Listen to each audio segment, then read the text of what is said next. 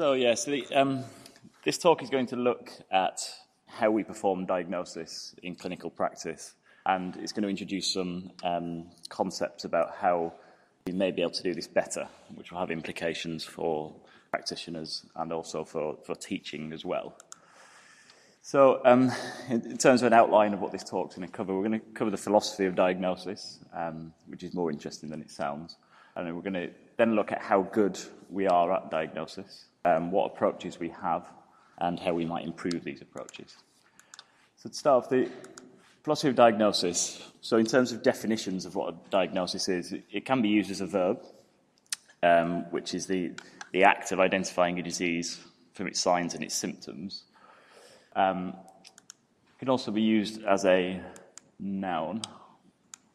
Yeah, there we go. Which is a distinctive characterization in precise terms. But that doesn't really tell us what it is exactly. So the verb part of things we'll get to later on. The noun part of things, we're going to have a vote. So I'm going to put up some lists of. I'm going to put a list up one by one of possible diagnoses, and what I'd like people to raise their hand if they think this is a valid diagnosis. So, easy one to start with. So, congestive heart failure. So, who thinks that is a diagnosis? Good, well done. Pulmonary infiltrate with eosinophils. Is that a diagnosis? Okay, very good. Cruciate ligament rupture. Is that a diagnosis? Good, doing well. Gingivitis. Diagnosis. Okay. Femoral fracture. Is that a diagnosis? Good. Pyoderma. Is that a diagnosis? Wenkenbach phenomenon. Is that a diagnosis? You don't have to know what it is, but it is a condition. Okay. So, what I did there with this is these are commonly quoted as diagnoses in clinical practice. But the top one, I would agree, would be a diagnosis. The second one is descriptive, so whether that is a diagnosis or not, who knows. The third one is explanatory and descriptive. Gingivitis, I would say that's a clinical sign rather than a diagnosis. Femoral fracture is a diagnosis of sorts, but it doesn't really tell us that much. Pyoderma, I would say that's a clinical sign rather than necessarily a diagnosis. Wenkenbach phenomenon, it is a diagnosis, but it doesn't really explain anything to us unless we've got the background knowledge. So diagnoses tend to fall into three categories. So the ideal diagnosis is explanatory as well as definitive. And so we'll never be able to fully explain what the background of a diagnosis with a label, but it does give us an indication of what might be going on mechanistically. Descriptive. So I think veterinary medicine is particularly bad for descriptive diagnoses in using clinical signs as a diagnosis. And we can also use it as a label in terms of a shortcut to knowing what it is. So in terms of going deeper into the philosophy, so there's a debate in the medical world about whether diagnosis is realist or is it anti-realist. And so anti-realism is essentially that a diagnosis doesn't exist in the world. It is something which can never be observed or proven. And I think we tend to use it in an anti-realist way. Now, the problem is with that is that it does open up issues with how we treat diagnoses and how we formulate diagnoses. And certainly in the human side of things, there's a great trend at the moment to label what is normal as a diagnosis. So anyway, we don't need to worry too much about that. So diagnosis is something essentially rooted in abnormality and a deviation from the normal.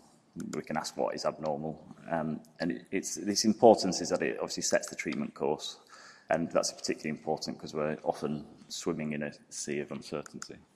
So in terms of a simplified clinical encounter, diagnosis, we decide what's wrong, that decides the therapy, and then we can see what the response is. So, how good are we at diagnosing? Not very. And particularly worrying is the stats I'm going to show you from the human side of things. So this is from a paper by Goldberg, who looked at the ante-mortem diagnosis and then compared that to post-mortem diagnosis in humans. And so he listed studies right the way from 1912 up to 2004, and the discordance in this is the agreement between the ante-mortem diagnosis and the post-mortem diagnosis. I think the interesting thing about this is that it hasn't really changed in the last 100 years, despite having access to more sophisticated modalities, and it's partly explained by the fact that we just know more, and so there are more diagnoses out there. But I think the discordance between what the doctors have found before death and the implications for the treatment. And so there's also some studies looking at whether this changes with clinician certainty. And so for doctors who are uncertain, there's a 50% discordance. So if your doctor's uncertain, then there's a toss of a coin as to whether they're right or not. So some systems are easier than others, or so the theory goes. But this is again on the human side, and so they looked at different areas of the body and whether doctors are better at diagnosing things in different areas of the body. So probably the most concerning thing is that if you've got urogenital disorder, then there's 74% discordance between what diagnosis the doctor tells you have and what you may have on post-mortem. But the figures that come out of these studies are generally around the 40 to 50% discordance between ante-mortem and post-mortem diagnosis. Now, are vets any better? So there's not many studies being done on this, but there is some. This one is a summary of 2 studies from UC Davis, which also looked at ante-mortem diagnosis and post-mortem diagnosis in different areas of the body or different specialisms. So these were what we would assume. These were experts in their field. So and they looked at cases from 1989, 1999, and also in 2009 to see whether there's any trend. But the average discordance in veterinary medicine is very similar in 1989 to humans. In 1999, no real change, so around the 40% mark. And then the 2009 one there's significantly lower numbers of postmortems being done. And interestingly, one of the possible explanations is that it opens vets up to litigation, and so they're less willing to do post-mortem examinations. But the discordance does seem to decrease, although the numbers aren't huge. So I think the message is that in terms of diagnosis, we're probably wrong about 40% of the time. And it may be more this is looking at a specialist institution, so it may be more in first opinion practice. So it'd be nice to improve this, and it would be just in terms of the ethical treatment of animals and going down a particular treatment path. So in terms of the process of diagnosis, it's estimated that 60 to 80% of the data that we use in diagnosis comes from the history. Then that is taken and interpreted against background evidence and pathophysiology, so background knowledge that we have about the disease. And then that helps us establish a diagnosis. So we often use a working hypothesis, and we try and rule out alternatives. In terms of where we go wrong, clinical reasoning, and in terms of in formulating a diagnosis, about 90% of the time it's because of what we call premature closure. And so what this means is that we rule out diagnoses too early on, and there's various reasons why that happens. But it tends to be in the interpretive stage and if we haven't got all the data to hand, or we ignore some of the data available. Some of it is a logical failure, so about 10% is estimated is because of a lack of logic, and so we actually formulate the wrong differentials, which is a failure. So, in terms of where we go wrong from a psychological perspective, which is an interesting but quite voluminous subject. So humans are generally quite bad decision makers because we're subject to lots of cognitive biases which we don't recognise in our thinking. So there's overconfidence, there's a hindsight bias, there's something called the conjunction fallacy, which is a psychological term. So in terms of how we make decisions, we tend to. This is a theory, and not all psychologists subscribe to this, but I think it makes sense in terms of how we think. So the system one, which is our sort of subconscious, automatic. This system is informed by patterns and by experience, and so this is minimal effort. So we just do this without thinking. System two is probably the interesting one, and this is triggered by system one when it spots an inconsistency in the pattern that we're trying to recognise. Now, this takes a lot of effort, and so there's some interesting studies on looking at people's pupil diameter when they have to use system two, and your pupils dilate, your heart rate goes up, you start to sweat, and it's active thinking, and it's quite exhausting if you have to do it for a period of time. And so the general psychology is that, which we'll refer back to in a moment. But there is a question about whether our diagnostic capabilities improve with age or with experience. And so most studies look at novices, so undergraduates, early graduates, and then experienced clinicians. So there's a general trend for experience. As you increase your clinical experience, and from looking at how experts think and what they formulate, they produce fewer differentials. Those differentials are more likely to include a correct diagnosis, and the selection of tests through an alternative is more logical. And it tends to lead to increased speed of diagnosis and success. So we can look at how people do make decisions. So novices tend to, and undergraduates are generally taught in a way which promotes backward reasoning. So we look at the data, we formulate differential lists, and then we use a hypothetico-deductive way of thinking to try and rule out things. As we get a bit more experienced, we become a bit more inductive in our reasoning and in terms of summarising the data. And so it tends to be that we, as I said before, you produce fewer differentials and they're more likely to be right. But there's still quite a strong emphasis on pathophysiology at that point. What's interesting is when we look at experts and how they reason and how they come to a diagnosis. And so they tend to use a mixture of the two. And the concept that I'm going to talk about in more detail is the use of illness scripts, which are mental constructs which help experts come to a diagnosis more quickly.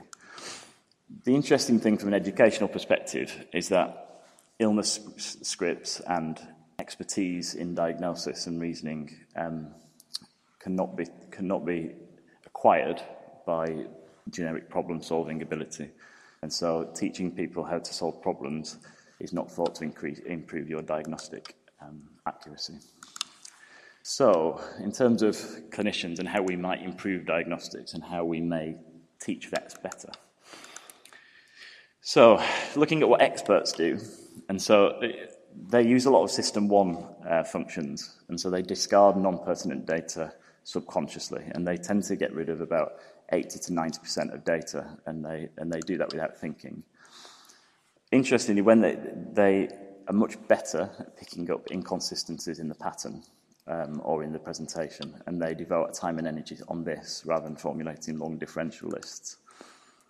And so they do also integrate sort of social, in the human side, social-environmental factors, and they do that subconsciously, and that helps narrow down the hypotheses or the differentials. And when you ask an expert, certainly in the human world, when they've done interviews with experts, they do know the pathophysiology, but they can't explain it and how it fits into their diagnosis as well as what novices do. And so it's thought that this background knowledge is part of their System 1 in their brain. And then the theory is that they use these illness scripts to help get to a diagnosis more quickly. So illness scripts. These are essentially a knowledge network in the memory. So a little bit like the mind palace of Sherlock Holmes, probably a bit less detailed than that, but they tend to have a knowledge network in memory, so they have connections between bits of data and background theory, and they create these when they see a particular disease, and they're created subconsciously. They may add to them, and they may become more sophisticated as they see more similar cases. And so, by way of representing what an illness script might look like, so on the left here is the attribute, so it's the clinical feature of the disease, and people tend to list them in chronological order, although that's not too important. And then they ascribe a degree of abnormality or severity to that particular clinical feature. And this relationship is part of this knowledge network where they look at relationships between both within the clinical complaint, so the dyspnea. So they use a link between. It's not just dyspnea; it's dyspnea with sudden onset. So this one is, if you haven't guessed it, is a illness script for congestive heart failure. And then the prevalence, so they have a background idea about how common that particular clinical feature is in this disease, and that leads into the diagnosis. So that can range from invariably, so it's always present. So congestive heart failure, the dyspnea is always present, and it's normally fairly sudden onset. And then there's a lot of background knowledge about patterns and things. So, King Charles Cocker Spaniels are more likely, less than 20 kilos, looking at mitral valve disease. So you kind of get the picture. So the implementation of scripts are subconscious. So again, using their system 1, experts tend to pull up a lot of scripts subconsciously during examination. They tend to go through them subconsciously, and then they dismiss a lot of them as more data becomes available. And then it's the inconsistencies in the presentation which may trigger their system 2 and their conscious thought. So it tends to be that experts are better at diagnosis, and so it'd be quite useful if other people could learn how to do this. Unfortunately, we can't really learn scripts from other people, so it tends to be a matter of experience and training the system 1 of your brain. We can't transmit them, although we can articulate what illness scripts are, and experts can sit down and write them out so people can see things. And so part of the problem is that there's no substitute for this clinical experience. And so we can make ourselves more likely to produce good illness scripts by the environment in which we learn. As I said before, that you can't teach them through generic problem-solving skills. So problem-based learning is widespread in the veterinary curriculum. And so it does call into question whether this is the best way of learning. Now, unfortunately, we don't really know whether we need to go through the problem-based learning step as a novice in order to become more expert thinkers and expert diagnosticians. So it is useful in formulating a knowledge base. It's not the whole answer. And I think the problem is with novice thinkers and problem-based learning, and as our knowledge of disease increases, is that it's very easy to drown in the possible differentials. So the attraction of problem-based learning is that it's very structured. It's quite a rational way of doing things, but it doesn't always correlate with how clinicians act, i.e., the application of data, and in this sea of uncertainty, scientific methods are limited. So explicit script production can help, and so experts laying down their thinking and what they and that would, I think, it's difficult to say that problem-based learning isn't the right way, but I think there may be better ways of training people and also training ourselves to be better diagnosticians. So any questions I'd be happy to take.